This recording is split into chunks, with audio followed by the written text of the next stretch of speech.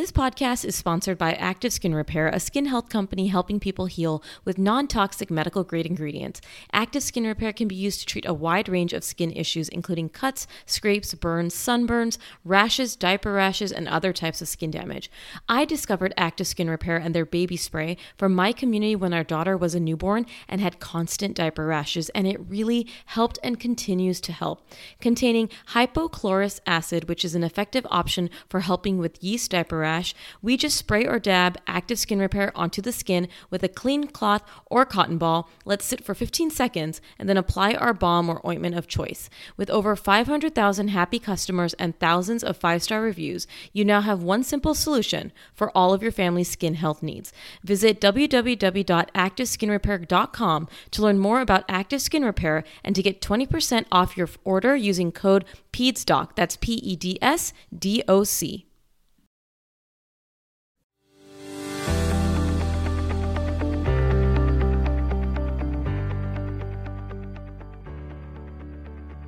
Welcome to this week's episode. I am so excited to welcome Dr. Tim Schrader. He is the medical director of the HIP program at Children's Healthcare of Atlanta, and we're going to be talking all about hip dysplasia today. Thank you so much for joining us, Dr. Schrader. Hi, thank you for having me. I'm really excited that you were able to join us. Hip dysplasia is actually something I obviously think is really important, but not a lot of parents know about it until their child is diagnosed with it. So I've been getting a lot of questions from my social media following. I take care of patients myself with hip dysplasia. So I'm really happy you could join us today. Great. So first of all, I wanted to talk about what exactly is hip dysplasia? What does that mean and how common is it? Hip dysplasia is any abnormality between the femoral head and the acetabulum, or the ball and the socket part of the hip joint. It's really a catchphrase. There's a continuum. There are very mild forms of hip dysplasia where on X-ray or ultrasound or by MRI there's some structural abnormalities, but nothing can be detected on physical examination. The hip is not dislocated. And then it can go all the way through to hips that are loose or unstable or dislocated, where you can physically feel the hip slipping in and out of socket. And the other question about how common it is really depends on how you define it. So some of these really subtle things are very common in newborns. 1 in 10 newborns may have some hip looseness after they're born, with 90% of that resolving on its own very quickly. If you use an ultrasound in the nursery to diagnose hip dysplasia, the incidence is quite high. I think most pediatric orthopedic surgeons would tell you the incidence of true hip dysplasia that would benefit from treatment is about 1 in 1,000 births. Okay, and are there certain risk factors for the hip dysplasia that does need treatment? Yes, there are certainly risk factors for hip dysplasia. The more common ones that we typically learn about during medical school and training are breech positioning, being a firstborn, and females, and having had a immediate family member, a parent or sibling with hip dysplasia as well, so the family history. There's also some other more recent things that have come up, particularly swaddling. So if we recreate a tight intrauterine environment after birth, we can create the same risks that are there and actually can cause hip dysplasia to develop, or take hips that may have responded on their own and gotten better without any formal treatment and push them over the edge to where they became true hip dysplasia that actually does need treatment. Oh, I'm so glad we're talking about this because that is one of the questions I commonly get. So is there just a certain thing that parents need to be watching out for when they swaddle their babies? Or do you think that swaddling is just too risky for the hips? Or what would your thoughts on swaddling be? No, I think there's a lot of benefits to swaddling. Temperature regulation, startle reflex, increased sleeping. There's a lot of benefits to swaddling, but it can be done in a manner that is safe for the hips. So there are videos online at Children's Healthcare of Atlanta in their HIP program. We have a video on how to swaddle a baby with a blanket in order to have the arms be snug but have the hips be free. There's commercial devices, sleep sacks, and other things that are deemed to be safe for the hips. The key to swaddling to keep the hips in a good position is to not have the knees and the thighs squeezed together, and more so have the babies in a frog position or a human position where the hips and the knees can be upward and outward so that there's room for the legs to kind of move side to side with space between the knees. The arms can be swaddled nice and tight. So I think swaddling is good. There's a lot of benefits, and it can be done in a way that protects the hips and benefits the baby. And along those lines, the other question I get asked is about carriers. So whether that's slings, whether that's baby wear. Any thoughts about that? I think there's better carriers than others. Mm-hmm. Again, we're trying to keep the baby's hips, and this is, I think, most important the first couple of months. After that age, the babies are getting a little bit more muscular and moving themselves a little bit more, and it becomes less of an issue. Most parents don't swaddle after 3 months, anyways. But the baby carriers that allow the legs to be upward and outward, I describe it as a koala bear position or a bear hug, where the baby's tummy is towards the parent's tummy and the legs straddle the parent. I think that's a safe position for the hips. I think if a carrier can support the underside of the thigh so that the legs in the thigh segment is supported by the carrier, that's better than just a thin support through the midline where the legs sort of dangle down.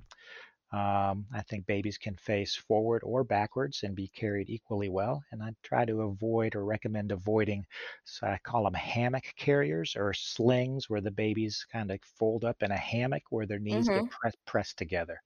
So there's lots of commercial products. Many of them are quite good. Key is to try to separate the knees and avoid that kind of burrito knees, thighs squeezed together position. No, that's great. I'm a new mom, well, now 14-month-old, but when I was looking for all the carriers, I mean, there are so many out there. So I think that's a really great tip so that parents can kind of differentiate, okay, this might be a little more compact for my child and may not be so great. And there are, like you said, great ones on the market that would be a little more preferred. Now, you mentioned something about obviously, as the baby grows, there's less risk. Is there a certain age that you see this more commonly with? Is there an age that you will say the risk of hip dysplasia is very low? I know you mentioned obviously 3 months. By then, most babies are not being swaddled.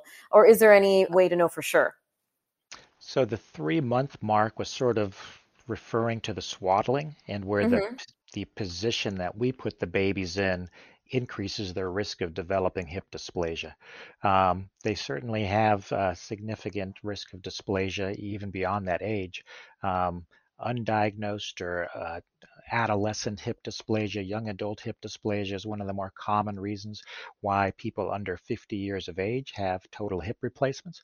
Um, we recommend screening. The Academy of Pediatrics and the American Academy of Orthopedic Surgeons has some recommendations on what age groups and what children should be screened for hip dysplasia. It's typically the higher risk categories, so abnormal physical exam, thigh crease asymmetry, one leg appearing longer than the other, one hip stiffer than the other, family history, breech babies. They all are recommended to have an ultrasound screening around 6 weeks of age. Mm-hmm. And then the breech girls are at such a significant risk of developing hip dysplasia, even with a normal ultrasound. It's recommended that they have repeat pelvic x-ray screening at around 6 to 8 months of age. So the risk of hip dysplasia is there. The screening is done when the babies are younger because our treatments are a lot easier in the babies than they are once the kids are at a walking age.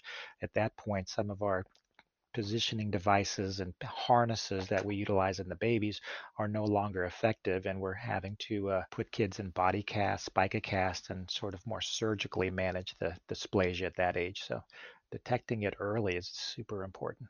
So going back to those risk factors, breech positioning, that would make sense, I think, for everyone listening, just the way that the hips are placed in utero. Why is firstborn and females? I think maybe my listeners don't know about why that would predispose them to hip dysplasia, and maybe briefly talking about why breech positioning too.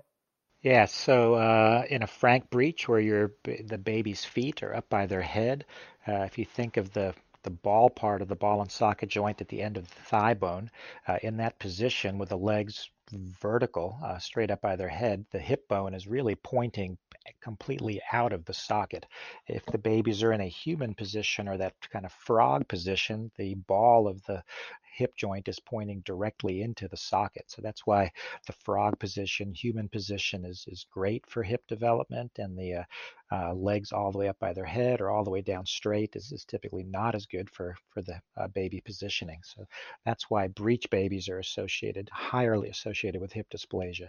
Firstborns, we think it's a packing issue. So Mm-hmm. the uterus, the womb where the baby is positioned just isn't as large. It's a little tighter. So it's a space issue, and there's not as much movement, not as much room for the baby's legs to separate. Um, Most babies are carried at the last trimester with their left hip up against the mother's tailbone, her sacrum, and the right hip is sort of generally facing towards the belly button area. And hip dysplasia is more common on the left side, again, because that left hip doesn't have as much room to move in majority of babies as it does on the right side.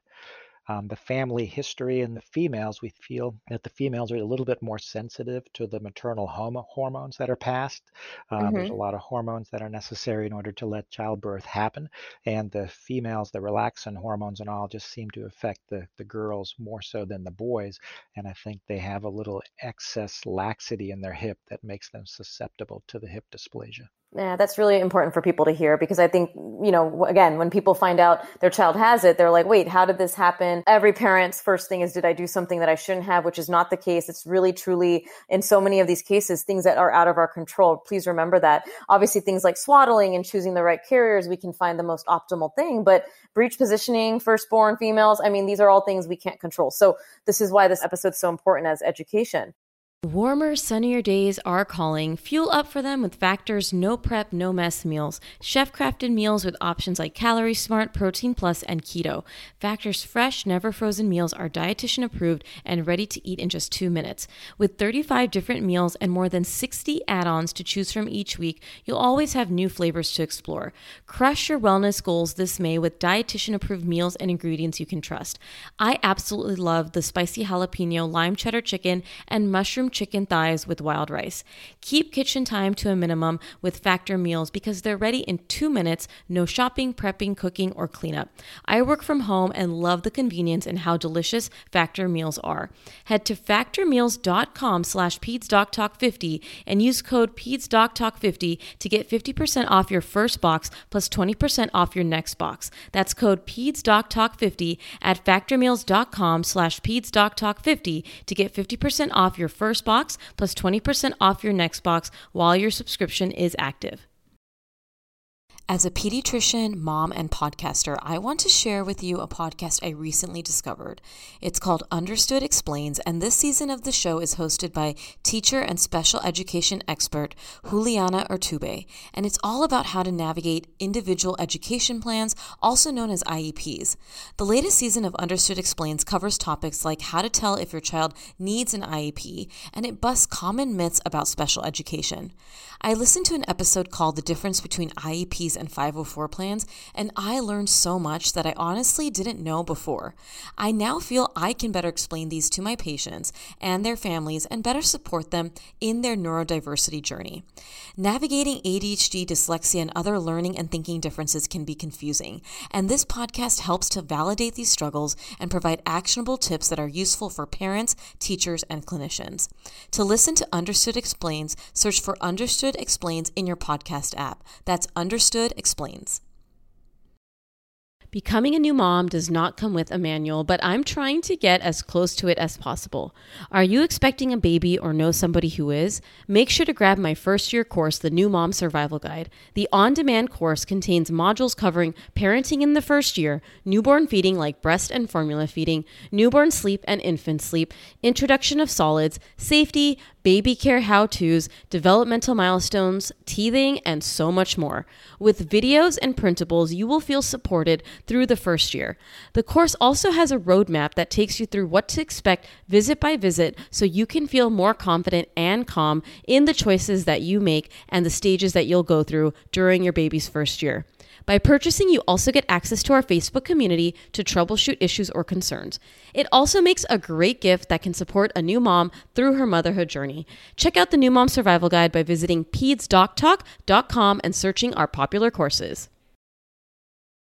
So you mentioned the imaging, obviously ultrasounds, x-rays. So now if we make that diagnosis, I know it's probably more detailed than we have time for, but what is the overall management? You mentioned some harnessing and some casting. What does that kind of look like? So in really young children with minor abnormalities, we sometimes just monitor and Mm-hmm. things will resolve so we can place the babies in a better position for, avoid swaddling or some of the things that we can do to position the hips better, repeat the ultrasound, and frequently some of these 6-week-old minor abnormalities will resolve on their own. For those that don't, or for the hips that are unstable, where they're slipping in and out of socket, dislocating or dislocated, we typically use a device called a Pavlik harness. It's named after a Polish surgeon who developed, a pediatrician actually, who developed this device. And it looks like a jumper. There's Mm-hmm. straps that go around the shoulders and the chest area, little booties for each feet, and then connections between the booties and the chest strap that limit the baby's ability to straighten their hips all the way and also encourage the legs to frog out to the side. So it puts the babies in that human position where the ball is pointing as best it can into the socket to allow the capsule and the lining tissue around the hips to tighten up and hold it in the appropriate place. The Pavlik is typically my go-to treatment for kids up to 6 months of age. Between 6 and 12 months of age, I use a more of a plastic rigid device called a abduction orthosis, an abduction brace, and it has plastic that goes around the Mm-hmm. backside and the back of the thighs with foam and Velcro around the thighs, and it also holds the legs in a frog type position, a little bit more rigid than the Pavlik does. And that's needed in the older kids where they have more muscle strength, where they're starting to roll, sit, stand, pull up, cruise, walk, all of which can be allowed in the rhino brace when the kids are at that developmental point. And in terms of the monitoring, meaning how often they're seeing the specialist, to monitor the harness, it really depends on the severity and the situation, correct? Yes, ma'am. So in the Yeah. beginning, when I first put the Pavliks on, I generally see the kids every week because I want to make sure the parents are good, the child is good, that the hip is stabilizing. Once we're sort of in a rhythm and the family's understanding how the harness works and the child's adapted to it and the hip is stabilized, I typically see those kids every 2 to 3 weeks. Um, the Pavlik needs to be adjusted for growth, and that happens pretty quickly in the newborns. The Rhino brace is I can go much longer periods of time. The abduction brace, I can go 6 weeks between visits because there's not as much adjustment there. The babies are a little bit older. They're still growing, but not quite as fast as the really young infants. No, this is really great information. I think it's so important, like I said, that we parents understand how this process works. In terms of the duration of needing the cast, that also depends. Do you see good outcomes when families do get the proper intervention and timely intervention?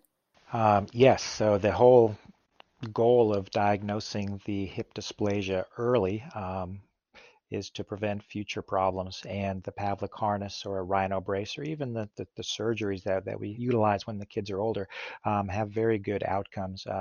It's certainly less invasive with the Pavlik. You asked about how long these devices are typically Mm-hmm. used. I'd say it's 6 to 12 weeks would be sort of typical Pavlik harness time.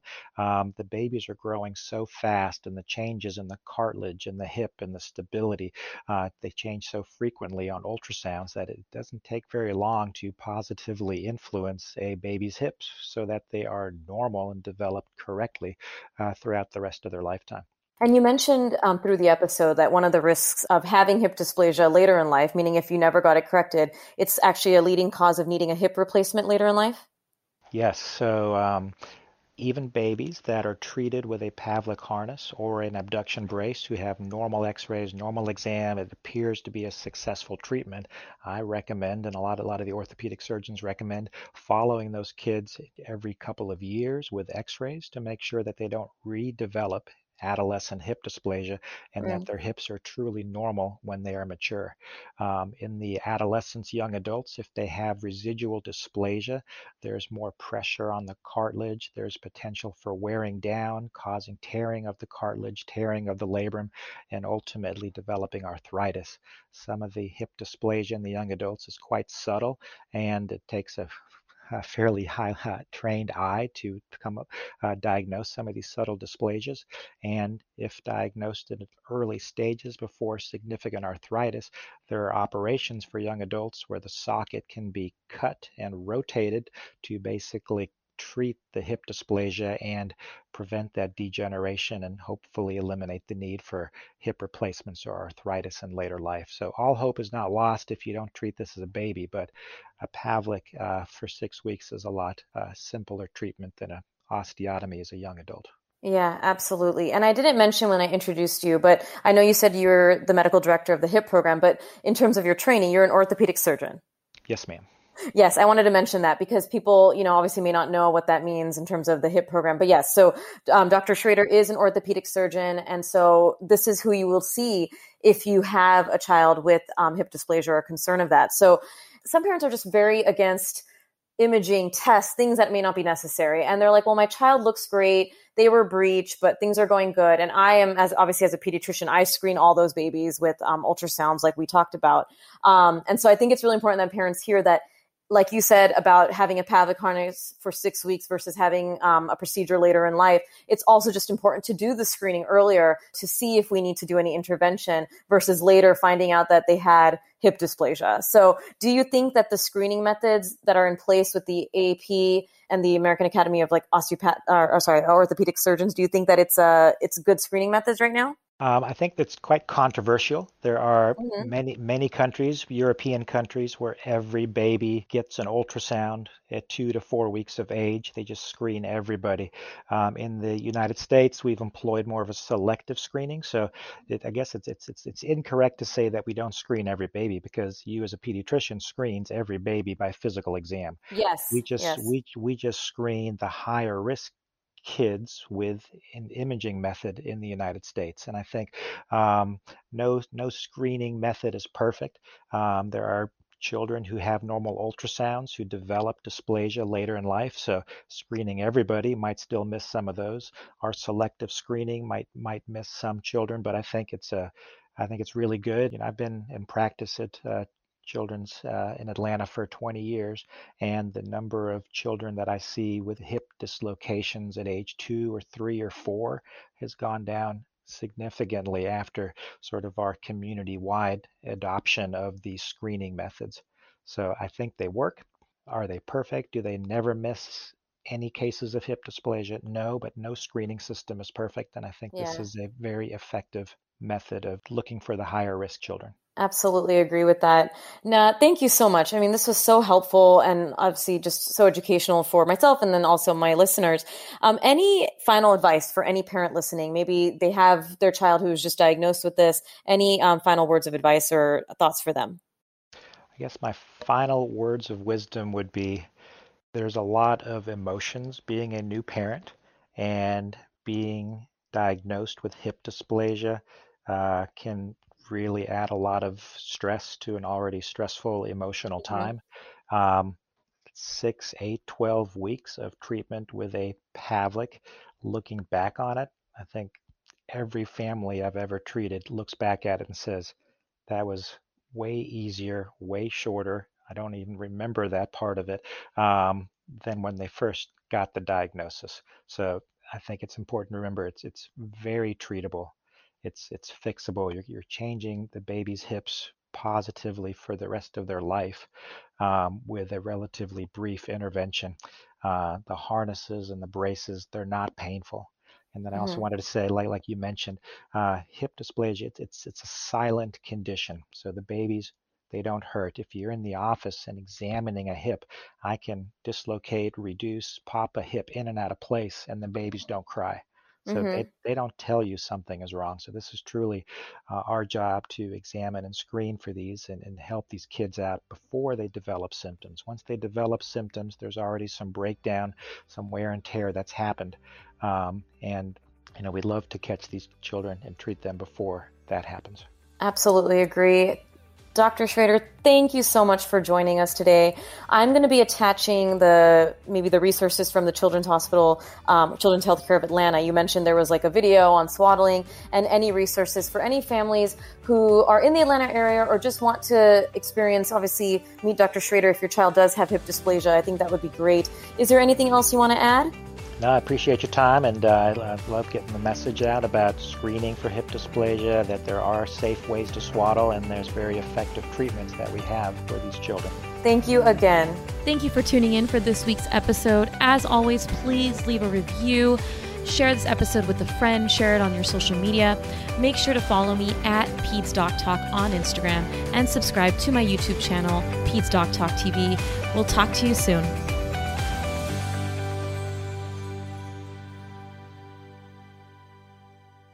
Are you tired of searching Google and ending up in a rabbit hole at 2 a.m. thinking that you're ruining your kid?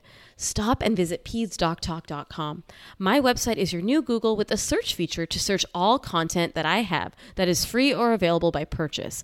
And let me tell you, there are a lot of free goodies there, like free printable PDFs for how to handle a choking incident to milestones to monitor in your kid. My website provides information regarding the health and development of your child, including parenting and sleep. My goal is that you stop those middle-of-the-night searches that lead you nowhere but into the land of anxiety. My goal is to guide you to be the confident and calm parent I know that you are. Make sure to visit PedsDocTalk.com and use the magnifying glass to search. Want even more? Make sure to sign up for our newsletter by visiting PedsDocTalk.com/newsletter, where you can get the latest and greatest in child health news and parenting tips delivered directly to your inbox. That's PedsDocTalk.com/newsletter.